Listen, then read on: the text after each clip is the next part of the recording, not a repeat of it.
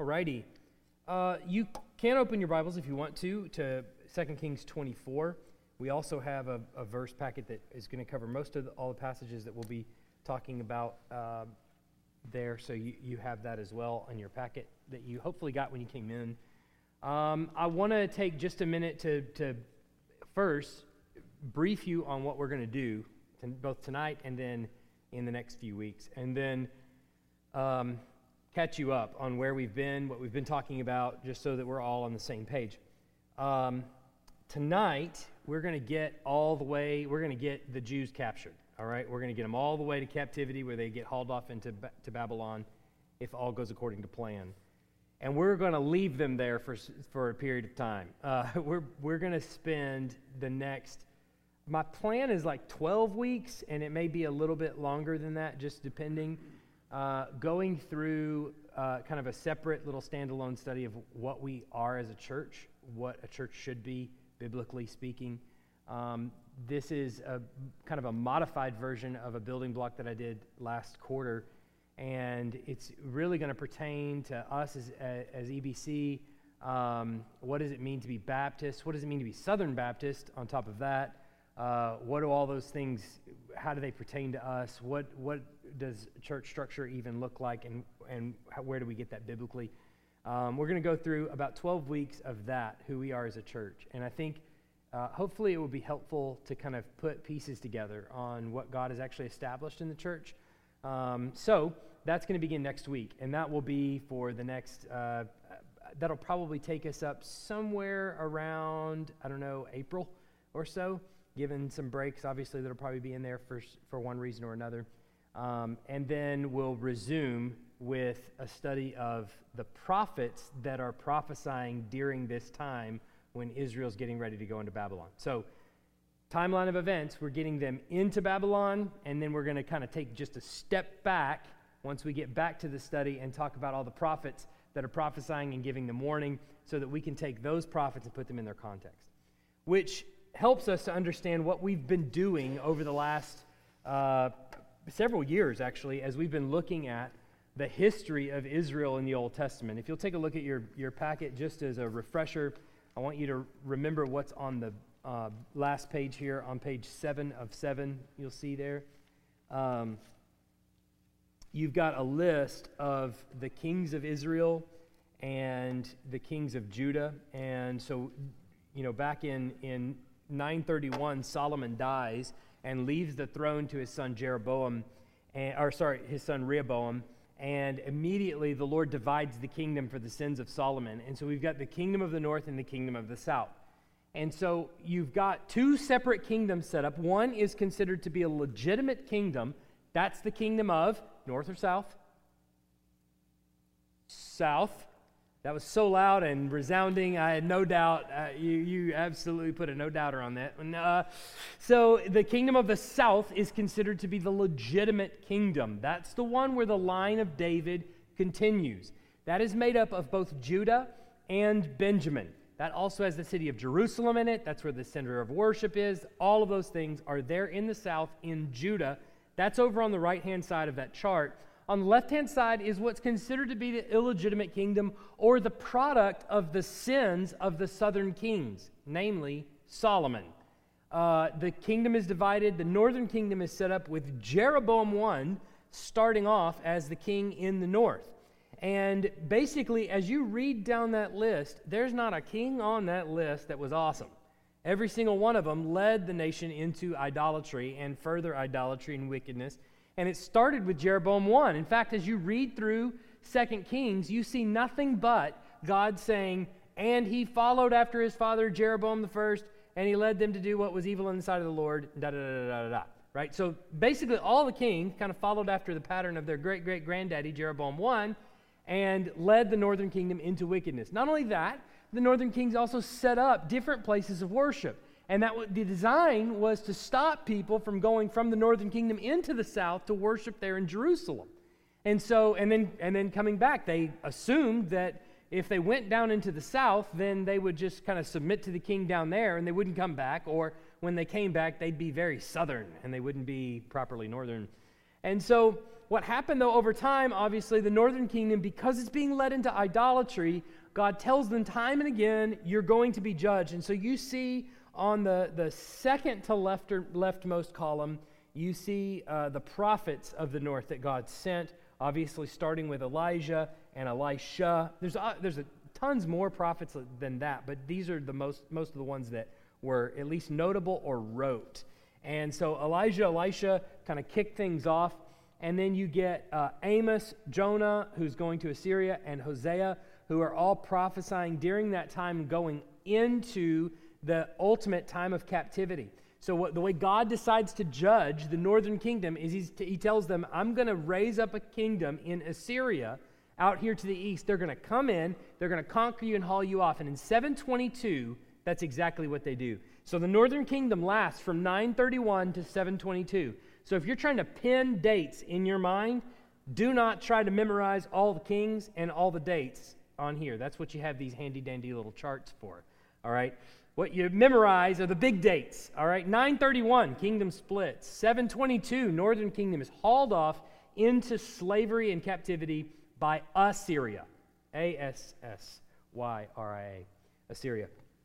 Well, then you've got just the southern kingdom, Judah and Benjamin, that are left, as their northern counterparts are sort of a prophecy in and of themselves to the southern kingdom. Do you see what God just did to the northern kingdom? Do you think that won't happen to you? Well, there's a sense in the southern kingdom that, that won't happen to us because, we have the king who is of the line of David on the throne, and God has made a promise to us. Well, it does happen to them, and that happens in 586, which is what we're getting to. But where we left off last time was, let's just visit a couple of these things. You can kind of keep that little back page handy, but as I review here, and you can see the review on the screen in front of you. You don't have to turn there in your packet. Just look at those kings that are lined up there. Josiah was the last of the righteous kings in Judah, really. And he kind of is born almost in a vacuum of God's grace to the southern kingdom. Josiah came from really a line of people that were at the very least sketchy, going all the way back to Manasseh, who was downright evil at first before he finally repents. Manasseh's so evil, he takes his own son out there and sacrifices him in the valley of Hinnom and burns him to death. And so, obviously, he's taken off into captivity. Well, he repents, and the Lord restores him back to the throne in Judah. Well, Josiah then comes along after Amon, his dad, who is completely wicked. Josiah is born and is actually has a heart for the Lord and actually desires to lead the nation in righteousness. And it seems out of nowhere, Josiah, just by the grace of the Lord, decides to do this. And in the midst of renovating the temple and doing what his father failed to do, they find the book of the law, and they begin to read it. And Josiah is driven to tears by it, and he's convicted by the word of God, simply just the word of God read. Not even preached, just read. He's convicted by it, moved to tears by it, realizes what they're not doing, brings all the elders of the nation together and says, look, y'all, here's what the word actually says. This is what we've got to do. Do you all agree with me? And all the elders of the kingdom seem to say, yeah, let's lead our people to do exactly this. And so they do. They started off with a Passover feast where rich and poor alike are invited to participate, and not just invited to participate, provided to participate.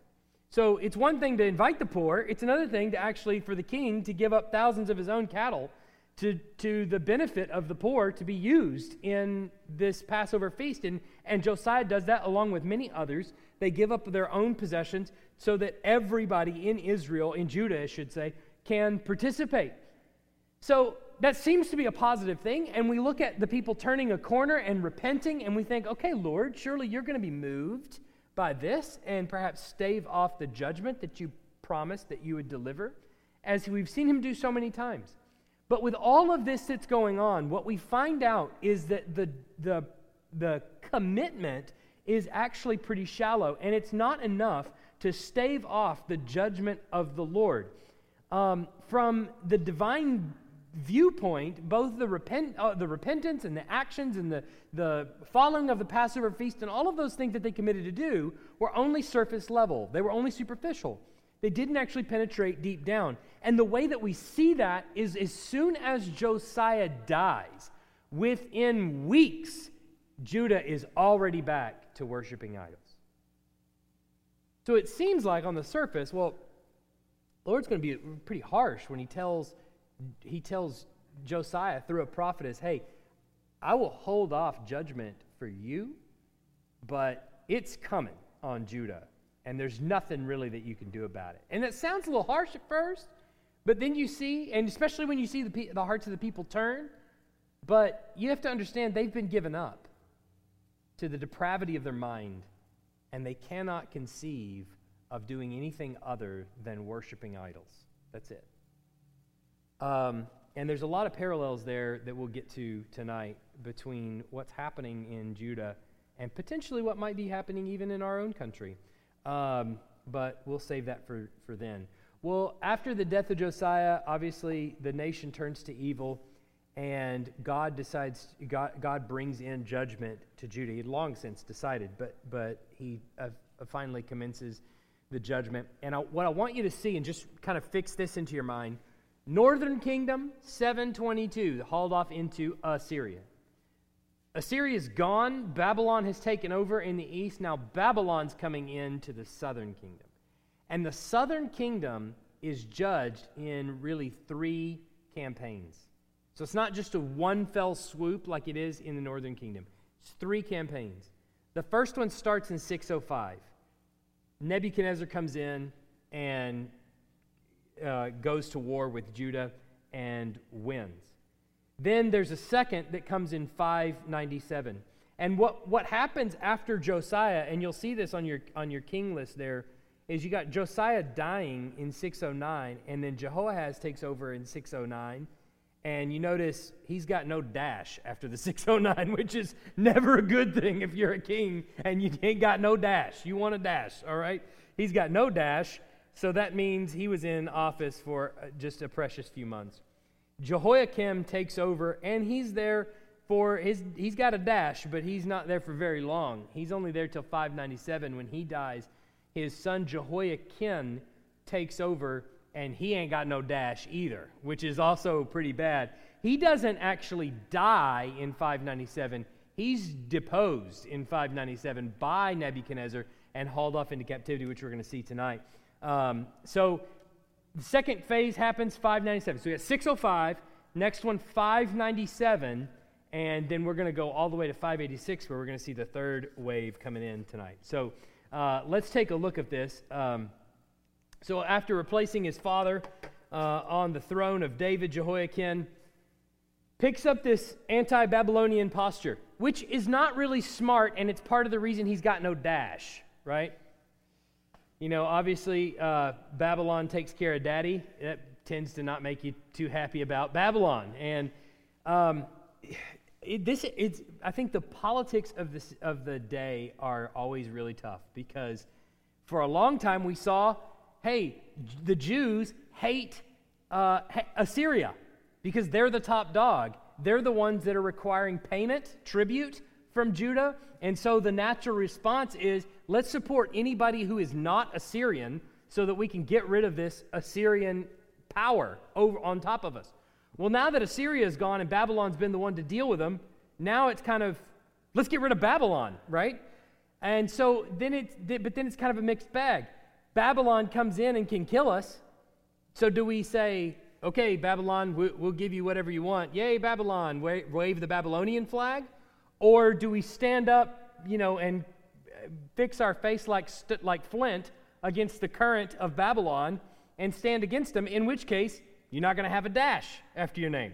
So which would you rather have? And so it's kind of a mixed bag as to what you get from time to time with some of these kings, but certainly with Jehoiakim, within 3 months, he's already spewing anti-Babylonian hatred against Babylon. And this becomes pretty evident because after 3 months, Jehoiakim found his city besieged by Babylonians who were coming quickly to take care of him. Look at 2 Kings 24, 10 to 17. there a bottle of water up here? Let's see. 2 Kings 24:10-17. At that time, the servants of Nebuchadnezzar, king of Babylon, came up to Jerusalem, and the city was besieged. And Nebuchadnezzar, king of Babylon, came to the city while his servants were besieging it, and Jehoiakim, the king of Judah, gave himself up to the king of Babylon, himself and his mother and his servants and his officials and his palace officials.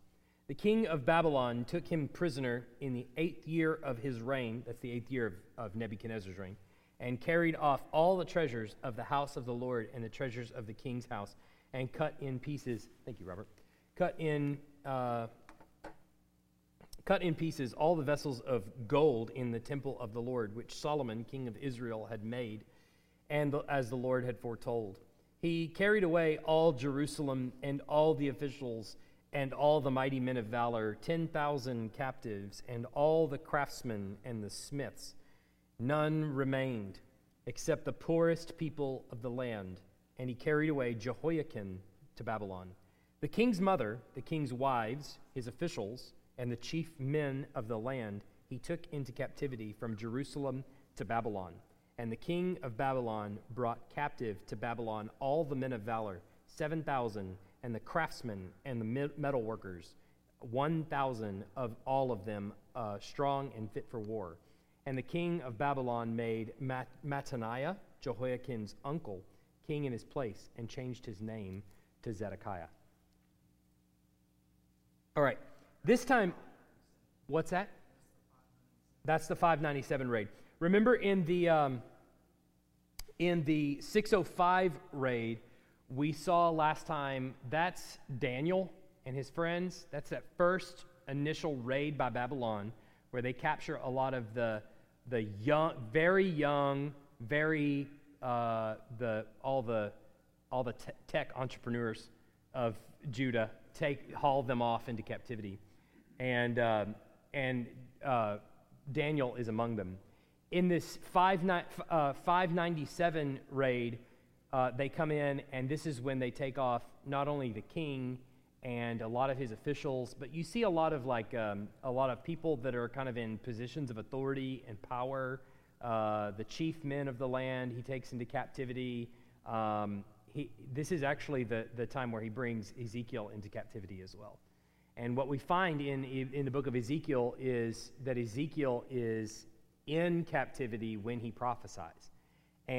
But what you notice about the book is that he is in Babylon, but he's also seems to be prophesying to a group of people who are not there. And that's because he's hauled off in 597, and there's still one phase left to come that he's sort of telling is going to happen. And what we'll see later on tonight is that Jeremiah is left back in Judah. And so you've got a notable prophet out east in Babylon, and you've got a notable prophet back west in Jerusalem. And the two are kind of both sort of aiming at the same target, more or less, right? And you can kind of sense a little bit of a difference in the way that they are prophesying, and some of that has to do with where they're located. So the royal family is deported, along with all the leading citizens, including Ezekiel the prophet. And I want to show you that here in Ezekiel 1:1-3. Basically, anybody worth their salt is taken off. Look at Ezekiel 1:1-3. In the 30th year, in the 4th month, in the 5th day of the month, as I was among the exiles by the Kebar Canal, the heavens, that's in Babylon, the heavens were opened, and I saw visions of God. On the 5th day of the month, it was the 5th year of the exile of King Jehoiakim.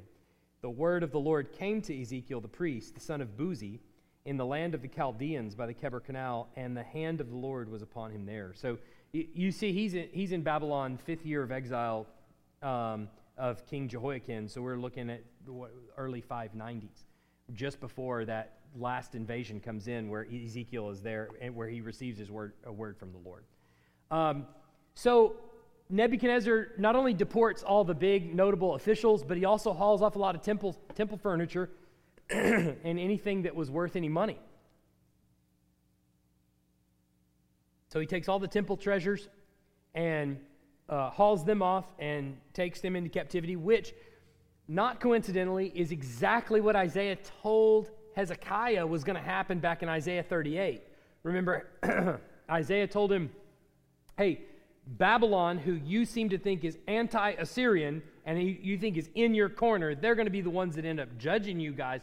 They're going to come in here and drag off all of this stuff, and that's exactly what ends up happening. All the temple treasures are gone. And so, what does Nebuchadnezzar, is he left to do? Well, he takes off all the people of notoriety. All of those people form what function in society? The people that are typically rich, wealthy, people that are notable, the king's right-hand men. They're all the leaders in society, right? So all that's left are not only the poor among the people, but basically, well, that's pretty much it. And so he takes out of all of the people that are left, he appoints one person as governor, as it were, and that is Jehoiakim's uncle, Mattaniah. And you can always tell who kind of holds the power in the situation when they take the king, put him on the throne, and then rename him. That tells you everything you need to know about who's in charge. Today you're Zedekiah. All right, take a grown man and tell him what his new name is. But what's happening, obviously, to the people is that you've got the line of David that's happening, right? This is still within the same family, so it's still technically the line of David, his uncle, but everybody in the land knows that Jehoiakim is still alive. He's hauled off into captivity and is going to be under arrest in Babylon and in jail in Babylon. They know he's still alive. So to them, who is still the king? It's still Jehoiakim. He's been deposed, but he hasn't been killed. And so as long as he's still alive, there is a sense that he is still the king. In fact, we see this in Jeremiah 28. So look at Jeremiah 28, 1 to 4.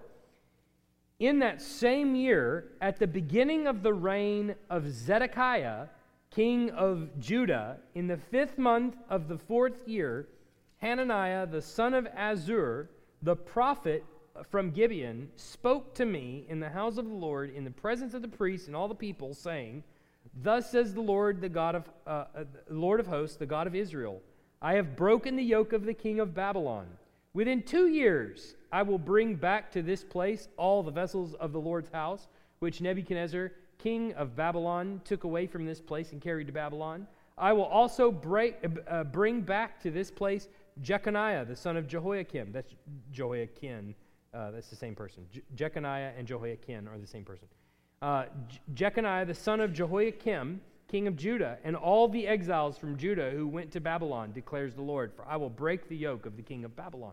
Is that true? Within 2 years, I'm going to bring them back? That's not true. All these people have been hauled off into captivity, and Jeremiah says, all right, he's sitting there in the temple, and here comes all Hananiah, the son of Azur. They're standing there amongst all the officials, and Hananiah just says, let me tell you what's going to happen. All right? In 2 years, Jeconiah is going to come back here. All the exiles are going to come back here. All the property that's been destroyed and stolen, it's going to come back here too. Well, that sounds a little fishy. And Jeremiah tells him as much. Jeremiah actually responds to that. Amen. Let it be. I hope what you're saying is right. However, if you're not right, you're a false prophet. And it turns out he's a false prophet. He's not right. So it's funny, if you were just read Jeremiah 28, 1 to 4, and you were to walk away, you might walk away going, what am I supposed to learn from that? You know, what spiritual truth am I to take? The spiritual truth is don't be a false prophet. And don't say you're speaking for the Lord when you're not speaking for the Lord, because that's exactly what Hananiah, it seems, is doing. It's exactly contrary to what Jeremiah has been saying was going to happen the whole time. Jeremiah's been telling everybody, look, they're going to be hauled off. They're going to stay there for many, many, many years before finally they're going to be released. This is going to happen for your good. In fact, Jeremiah 28 comes right before Jeremiah 29. Does Jeremiah 29, particularly verse 11, ring a bell to you? Somebody probably has it hanging on their wall. Could maybe even quote it. I know the plans I have for you, declares the Lord. It's a promise for you. And we'll talk about this when we go through Jeremiah in a number of weeks. But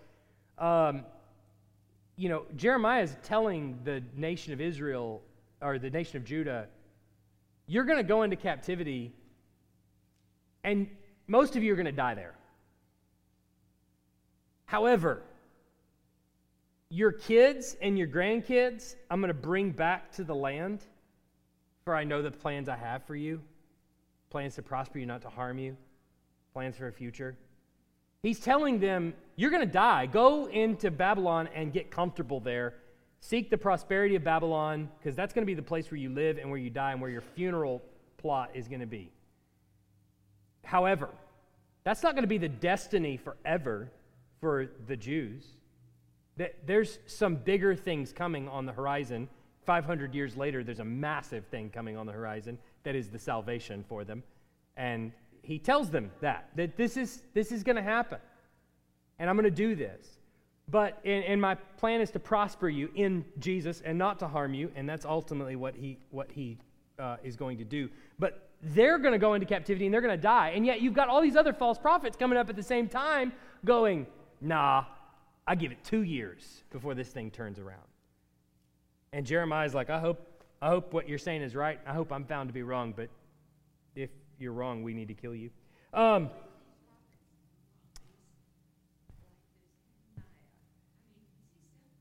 The same place they come from now. Yeah.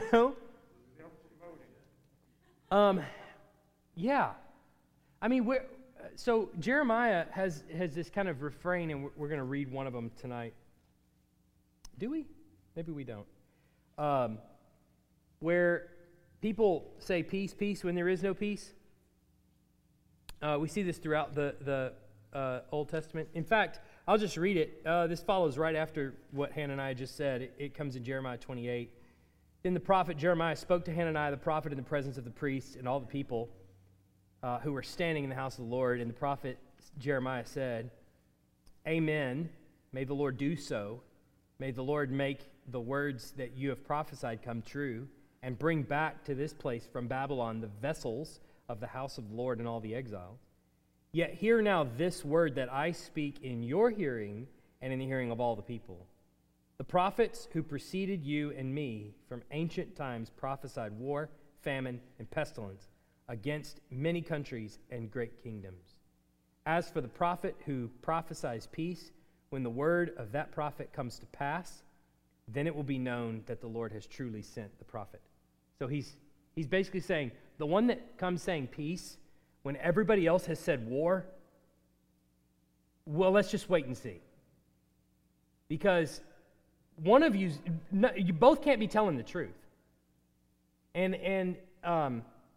Yeah, so I could get on a soapbox. I'm not going to do that right now, but yeah, I mean, when it comes to these false prophets, it's the same thing that we see now when we hear people say, "The Lord told me," right? Obviously, it could go on forever on this, but don't say that. I mean, or if you believe that there is a conviction, a deep conviction, say that. I feel convicted about. The Lord is convicting me about. And that's usually moral. That usually has a scriptural backbone to it, right? I've poorly treated this person over here, and the Lord has convicted me about that. But there's plenty of scripture that tells you that you have warrant to say, I feel bad about that, and maybe need to make amends or something. But saying the Lord spoke to me is essentially the exact same thing Hananiah is doing here. And Jeremiah's response is the perfect one. It actually kind of starts a little bit of a brouhaha, but it's the perfect response. It's, look, hey, we'll see. If after a time your word comes true, then we know that the Lord actually did speak to you. If not, then we know that you're a liar and he didn't send you, and you're a false prophet. If the death penalty was still around for false prophecy, maybe we would not say that as much. I'm not arguing that it should be. I'm just saying that that's probably the reality. So again, it's good to be convicted, especially when you read. It's good to be stirred, convicted, thoughtful about your own sin and things like that, or perhaps ways that have been less than helpful that you have thought in the past. Those are good things. But to say the Lord is speaking to me takes on a much different connotation. That seems to give the impression to everyone around you that the Lord is actually authoritatively and inerrantly speaking to you and intends for you to convey that to somebody else so that they have to obey it or they're in disobedience to the Lord too. And so we have to be very careful when we presume to speak on behalf of the Lord. It should be from Scripture. Speaking to somebody who is in sin and telling them this is sinful, that there's plenty of warrant to do that because Scripture is speaking to that itself. But you saying, I have a word from the Lord is a much different thing. Yeah. Yeah. Mm-hmm. And I'll tell you, it's dangerous too when you have pastors who will stand up at the pulpit and say, I have a word from the Lord, or when the people in the pew see the person behind the pulpit as the one who goes into his office and receives a divine word from the Lord and comes here. That's not what's happening. What's happening on Sunday morning what's happening during the week is I open up the Bible and study a passage. Normally we're preaching from one passage. I study a passage. I try to understand what the Lord is saying in that passage. He has not just said it to me. He has said it to every single person who has opened that passage in the past. That passage means something, and my job is to figure out what it means. And then as I figure out what that means, then I have to think about how that applies to our congregation locally. And so that's what's happening on Sunday morning, is I'm taking the inerrant, infallible Word of God, hopefully, if I'm doing my job right, the inerrant, infallible Word of God, explaining what that means, what He means to all people in all times and all places, and then applying that locally to our congregation when things I know and things you know are going on, right? That's what we're doing. So it's really dangerous when we see that person as I've heard people say to me that is how have they put it, that the pastor is God's what was this? The phrase comes from the Old Testament and it's about the kings, David and so on. That's a dangerous position to be put in. That's not exactly what's going on Sunday morning. And that's not even the role of the pastorate, which is why we're going to talk about that coming up. So good plug there. Thank you, Vicki. I'll pay you later. I'll pay you later for it. So point being, with all of these false prophets coming in, what does that tend to... Well, they don't keep their mouth shut. That tends to be the thing. And they tell people. And so what that does is it fills all of Judah with this sort of sense of false optimism that they're going to get their king back, they're going to get their possessions back, all things are going to be restored, people are coming preaching peace, peace when there is no peace, and it fills them with false optimism. But what you also see in Jeremiah 28:1-4 there that we read earlier is that they tend to view their king as Jeconiah or Jehoiakim, who is off in captivity, which, how does that make Zedekiah feel? Well, he's going to be lonely. He doesn't exactly feel great as the new king, of course, but it tells you the sentiment going around the nation at the time is that there's optimism. Hey, I think this thing is going to be overturned. Surely God can't do this to us. Surely He's going to make things right and going to correct all these things and put His son, David, back on the throne. I mean, after all, didn't He make a promise?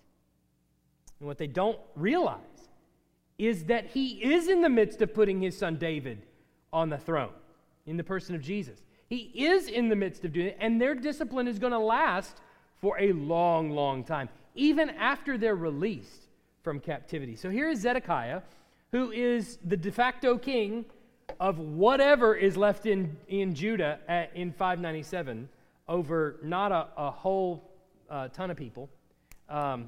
More than what will be in 586, but not a whole lot. Especially not a lot of the great rulers, leaders, and things like that in the kingdom. But does that stop Zedekiah? No. He becomes evil just like his brothers, pays no attention to either the admonishments of Jeremiah or the admonishments of Ezekiel. He refuses to accept Babylon as the suzerain. We've talked about this a while back. I left this word in, but suzerain is the top dog. The vassal are the ones that pay tribute to the suzerain. So suzerain and vassal.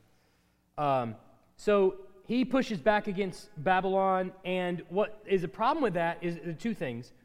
One, he is on the throne because he has promised Babylon that he will pay tribute to them. Problem number one. He's made a promise that he will pay tribute to Babylon. Problem number two is that Jeremiah is telling him, this is going to happen. This is the will of God. You need to just accept it. Bad things happen, and this judgment is coming about as a result of the will of God. And when you refuse to accept that, that becomes a problem, right? And so he's going to push back against both the prophets, Jeremiah and Ezekiel, on both fronts, and they're going to come after him for it. Inside Judah, we see, so he's got a problem because, come on, there we go. He's got a problem because he's made this commitment to Babylon to be pro-Babylonian and pay tribute to them. At the same time, inside of Judah, you've got a group of people that are going, wait a minute, did you not see what Babylon just did to us? They took our king. How could you make a promise like that? And so you're starting to see this sort of group rise up who is saying, who could we reach out to? What other nation is out there that might provide us help? Egypt, right? They're close. They're pretty powerful. Why don't we go down to them? You remember, if you recall Jeremiah, if you've read through Jeremiah recently, he's got a lot to say about going to Egypt and seeking out help in Egypt. And yet here they go, seeking out help in Egypt. So instead of just accepting the inevitable, that this is the judgment that God is bringing to the nation, no, let's instead push back and let's see if we can get help from Egypt and maybe lean on them. And so he has this pressure coming within the party. He's got outside Babylon is breathing down his neck and is trying to make him a puppet. And so you've got both sides pushing it at him in both ways. So he's stuck between a rock and a hard place. There's no way that he can please everybody. And so what is he going to do? Well, he tries to get an alliance going with Egypt. Well, Zedekiah, this brings on the ire of Ezekiel. Let's take a look. I think I lost my passages here. Hang on. Let's look at Ezekiel 17, 11 to 18. Then the word of the Lord came to me. Say now to the rebellious house, do you not know what these things mean? Tell them, behold, the king of Babylon came to Jerusalem and took her king and her princes and brought them to Babylon, to him and to Babylon. And he took of the royal offspring and made a covenant with him, putting him under oath, that's Zedekiah, the chief men of the land he had taken away, that the kingdom might be humble and not lift itself up and keep his covenant, that it might stand. But he rebelled against him by sending his ambassadors to Egypt, that they might give him horses and a large army. Will he thrive? Can one escape who does such things? Can he break the covenant and yet escape? As I live, declares the Lord God, surely in the place where the king dwells, who made him king, whose oath he despised, and whose covenant with him he broke, in Babylon he shall die. Pharaoh with his mighty army and great company will not help him in war.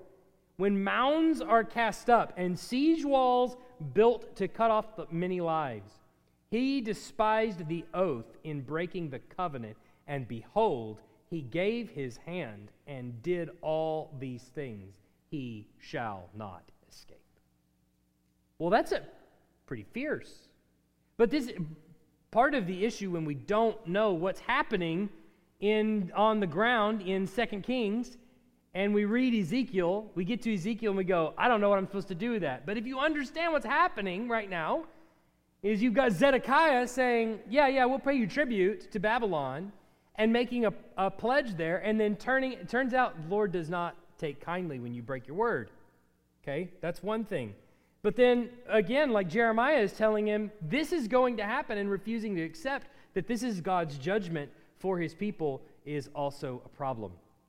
And so Ezekiel says, look, Egypt's not going to help you, and Babylon's going to kill you, and they're going to kill you here. And that's exactly what happens. So, in 588, Nebuchadnezzar advances upon Jerusalem, and he commenced a siege that resulted in the fall of the city and the end of the Judean monarchy in 586. So you've got 605 is the beginning of the conquest. Then 597, then 586, July of 586, finally Jerusalem falls. And I think it's worth reading. Look at 2 Kings 25, 1-7. And in the 9th year of his reign, in the 10th month, and on the 10th day of the month, Nebuchadnezzar, king of Babylon, came with all his army against Jerusalem and laid siege to it. And they built siege works all around it. So the city was besieged till the 11th year of King Zedekiah. On the 9th day of the 4th month, the famine was so severe in the city that there was no food for the people of the land. Then a breach was made in the city, and all the men of war fled by night by the way of the gate between the two walls, by the king's garden. And the Chaldeans, that's the Babylonians, were around the city, and they went in the direction of the Arabah. But the army of the Chaldeans pursued the king and overtook him in the plains of Jericho, and all his army was scattered from him. Then they captured the king and brought him up to the king of Babylon at Riblah, and they passed sentence to him. They slaughtered the sons of Zedekiah before his eyes, and put out the eyes of Zedekiah, and bound him in chains, and took him to Babylon. So, when the city collapses, often the people that are leading tend to be the ones that escape, while everybody else dies. So Zedekiah and some of his men escape through the city wall. They get out of Dodge, and they're caught in Jericho. And if you kind of think about it, if you've ever been to Israel, you've seen, obviously, Jerusalem is not that far from Jericho. It was up and then straight down to the Dead Sea, basically. It's sort of a direct shot into the plains of Jericho. You're going to pass through the plains of Jericho. And he's caught in Jericho. He's forced to watch his kids die first in front of him, and then he's blinded and taken off to Babylon. All the buildings in Jerusalem are set afire, and they're all reduced to rubble, and all of the remaining riches and treasures and things like that, anything that's left over, is hauled off once again to Babylon. The population, except for the very poorest and least influential, so if in 597 a lot of the big leaders were taken off, in this last invasion, everybody else who's anybody, the middle class now, was taken off. So basically all that's left is the poorest of the poor, and they're left there just so that the vineyards don't overrun the land. That's basically it. And among them is Jeremiah, who is left in captivity, or in Jerusalem. He's not hauled off. And then over the people that remained in the land, Nebuchadnezzar appointed Gedaliah to govern them. And he didn't last very long, because the people realized at some point anarchy can be established, and this Gedaliah guy here is basically doing all the bidding of the Babylonians. And we don't really like the Babylonians, because they hauled all of our ancestors off to captivity. And so they mount up an attack, and they decide, here's what we're going to do. We're going to kill Gedaliah, we're going to kill all the Babylonians, and then we're going to hightail it to Egypt so nobody can catch us. And that's essentially what they do, is they mount up an attack, they kill Gedaliah, and they run off into captivity. Now, what I think is interesting, and this is the point that I want to get to, is that the author of 2 Chronicles makes a point as to how this all ends and the reason why it ends the way it ends. And he says this in 2 Chronicles 36, 15-16. The Lord, the God of their fathers, sent persistently to them by his messengers, because he had compassion on his people and on his dwelling place.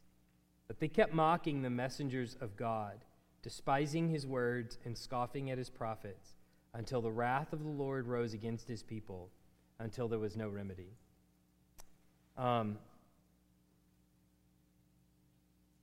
So we've seen this time and again play out, that the Lord is sending his prophets into to his land, to his people, whom he cares about. And they're telling them exactly what's going on, that they need to repent, that they need to fear the Lord, that they need to worship the Lord, that they cannot just worship God any way that they want to, that he has strictly governed the way that, and honestly, the people would probably be very happy to include Yahweh in the pantheon of other gods that they worship. So long as he doesn't actually have an impact on their life, so long as he doesn't step on my toes, so long as he kind of stays in his box, then he's fine. We can incorporate him into anything that we do. But then obviously that's not going to work, because God is not one among many. He is one and only, and does not like competition at all, will not have it. It's part of the commandments. And so the people continue to mock the prophets who are telling them that this is going to happen. And time and again they put to death and stone the prophets that are sent to them, that the Lord is sending them for their care. And ultimately, Jesus is going to take up this lament when he stands over the nation of Israel on the Mount of Olives, and he says, "Jerusalem, Jerusalem," in Matthew 23, city that killed the prophets, everyone that was sent to them. How many times would I have gathered you into my arms as a hen gathers her chicks? He wouldn't do it. So he punishes them. The irony that's happening now, I think we can even draw direct parallels. I don't do this too much, but direct parallels to things that are happening even inside the church now. Somebody sent to me today, and I shouldn't have done it because I shouldn't have watched it because it just made me mad. Virtual reality church, you seen this? Virtual reality church. VR. I'm not talking about streaming over the internet. That's bad enough. You know my feelings on that. I'm talking about virtual reality church, like you're an avatar. You put on goggles and hand things, and you control your avatar walking into church, and you have a conversation with another avatar standing right across from you. And you hear the guy's real voice behind the avatar, but it might be Winnie the Pooh standing there talking to you. And you think I'm kidding. I'm not. Actually, SpongeBob SquarePants standing right across from you. I'm not kidding. So it shows this video of this person who is virtually baptized. They stand in a virtual pool of water, and the virtual pastor asks this person to virtually kneel. And the little avatar goes like this underneath the water. And the virtual pastor says with his very real voice, virtually through his virtual avatar, "You're now being surrounded by," and it was a lot of like hocus pocus, "You're now being surrounded by the presence of God," and so on and so forth, and "I baptize you." And then he says, "I baptize you in the name of the Father, Son, and the Holy Spirit." And the person rises out of the water. Standing on the edge of the baptistry, I'm not kidding, is Tigger and SpongeBob SquarePants and a banana. 3 other avatars that are there witnessing this virtual baptism. But do you see what's happening here? Here is a person standing in the water, posing as a pastor, saying, "In the name of the Father, Son, and Holy Spirit, I baptize you," when that person is not baptized in any way, comes up out of the water and is assured in some capacity of salvation, when they have not done any, there is nothing being done here. Being assured that they have been baptized and are following Jesus, when there's nothing being done here. They're preaching peace, when there is no peace. And they're telling everyone, you can be fine. You go to church in your pajamas as SpongeBob SquarePants, and that's okay. And it's madness. Church is incarnational, or it's nothing. It is in person, or it's part of the reason why we don't do the stream thing. I don't want people sitting at home. You're either here or you're not, right? The Lord commands us to gather together, and believe it or not, when you're here in person, you're actually doing something for the person sitting next to you. Your role here as a human being, as a Christian, in singing the words of the song and praying prayers that we pray, in reading the scriptures aloud, and being there to receive the scriptures being taught to you. Your role there is not just for you. It's also for the person sitting next to you. And that person is being edified and corrected, and sometimes being encouraged when you sing It Is Well and their family member just died. When they're struggling to be there, and you're singing It Is Well, loud and proud. Perhaps they even know some things that you've gone through, and yet you can stand there singing It Is Well. Then so can they. But it's a huge problem we've got going on now when people are telling you, hey, this is church. Anything and everything that we can do to reach short of sin. That's the phrase that they use. Anything short of sin that we can do to reach, we'll do it. The problem is the way that you define sin doesn't include the way we worship. And yet throughout the entire Bible, it always includes the way you worship. And a lot of times, most exclusively, it includes the way you worship. The way God demands you come to Him a certain way, and it will only be done this way. But we've chosen to rewrite the rules to some extent. So I wonder why it is then that we find so many in the church ensnared in just weakness, lack of faith.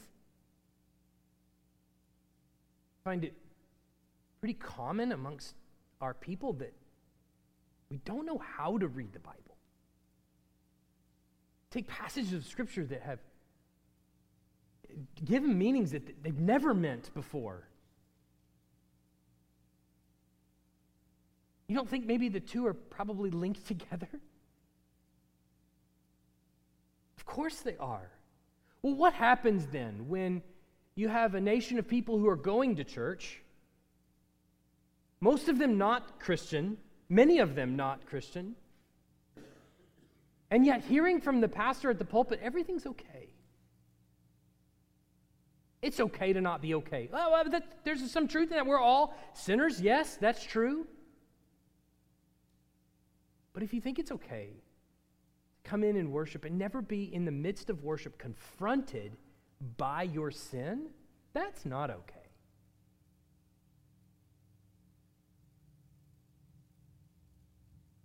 I want to remind you what Paul says, Romans 1:18-32. For the wrath of God is revealed from heaven against all ungodliness and unrighteousness of men who by their unrighteousness suppress the truth. For what can be known about God is plain to them because God has shown it to them. For His invisible attributes, namely His eternal power and divine nature, have been clearly perceived ever since the creation of the world and the things that have been made, so that they are without excuse. Although they knew God, they did not honor Him as God or give Him thanks. But they became futile in their thinking, and their foolish hearts were darkened. Claiming to be wise, they became fools and exchanged the glory of the immortal God for images resembling mortal man and birds and animals and creeping things. Therefore God gave them up in the lust of their hearts to impurity, to the dishonoring of their bodies among themselves, because they exchanged the truth about God for a lie and worshipped and served the creature rather than the Creator, who is blessed forever. Amen. For this reason God gave them up to dishonorable passions. For the women exchanged natural relations for those that are contrary to nature, and the men likewise gave up natural relations with women, and were consumed with passions for one another, men committing shameless acts with men, and receiving in themselves the due penalty for their error. And since they did not see fit to acknowledge God, God gave them up to a debased mind to do what ought not be done. They were filled with all manner of unrighteousness, evil, covetous, malice. They're full of envy, murder, strife, deceit, maliciousness. They are gossips, slanderers, haters of God, insolent, haughty, boastful, inventors of evil, disobedient to parents, foolish, faithless, heartless, ruthless. Though they know God's righteous decree that those who practice such things deserve to die, they do not only do them, but give approval to those who practice them. You understand? Paul's saying this in a New Testament era. God still has to be obeyed. His word still matters. Wrath is still in the dictionary. Questions?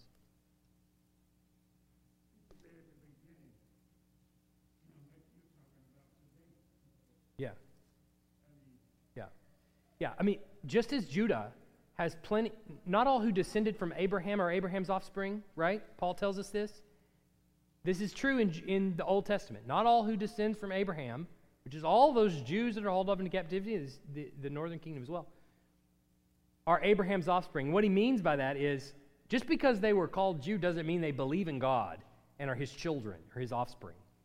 So the same is true in the church. Not everyone who calls themselves Christian and comes to church on Sunday is a Christian. You understand? Yeah. They're known by their fruit.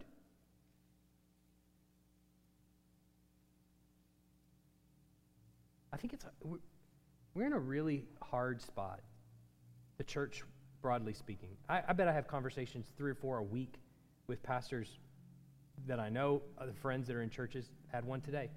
2 actually today, with 2 different people. Just about people in their churches that they grew up with, that they're going to church with all the time, and they just disappear. Call them, contact them. Where are you? Why are you not here anymore? And they're just gone. But if you had asked that person 3 years ago, was that person a Christian? Oh, Joe Bob, yeah, he's a Christian. Of course he is. He's there. He's a Sunday school teacher. He's a deacon. He's a fill in the blank. He does this, that, and the other. And man, I know him. He's good. He's a solid believer. Well, where is he now? I don't know. He's probably not a Christian. They're tested. We're tested. Time proves it. Yeah.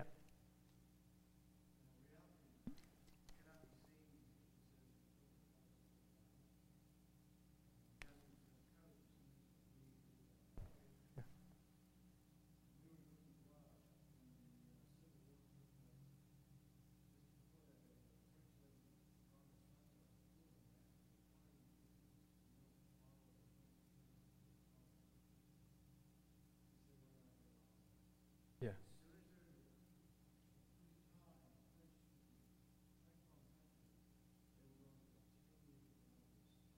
Hmm.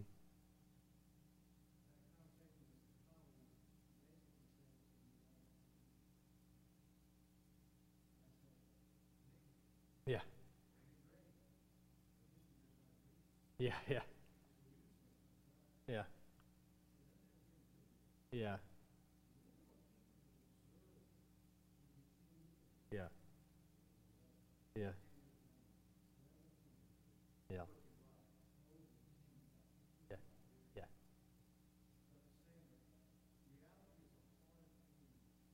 Yeah. Yeah. Yeah.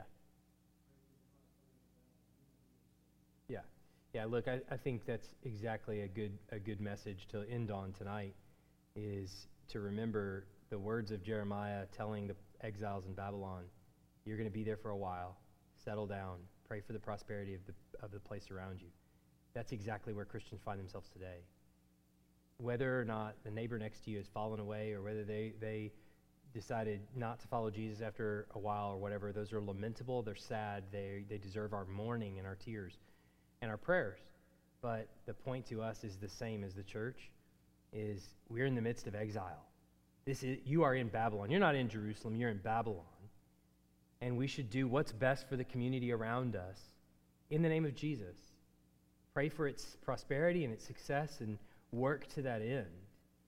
But understand that our home is also not here, right? At the same time.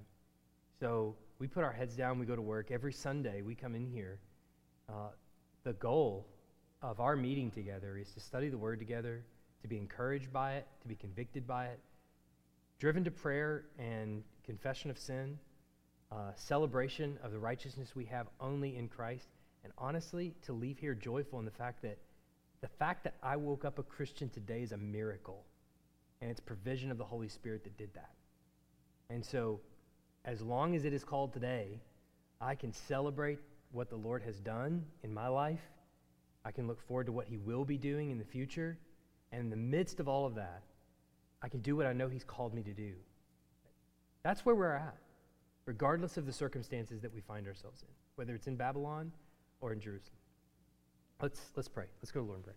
Heavenly Father, I thank You for this day, and I thank You for an opportunity to study Your Word. And I pray for all of us as a church body that we would commit not only to living lives of holiness, but to coming to Your Word honestly, to letting it convict us, to see that when Paul brings up these things in Romans, we're guilty of all those things. I'm guilty of all of those things.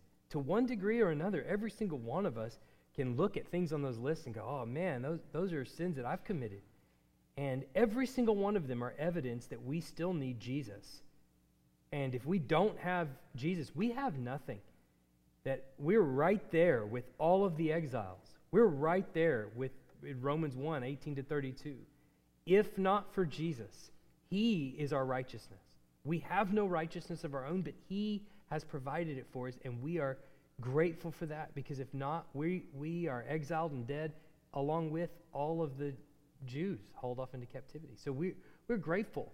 It hopefully will put us into a humble position, knowing that were it not for Jesus, we would still be dead in our trespasses and sins. And so we pray for that Spirit to go before us and to be in us, through us.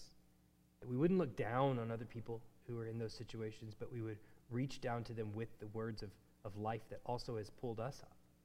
Pray these things in Jesus' name. Amen.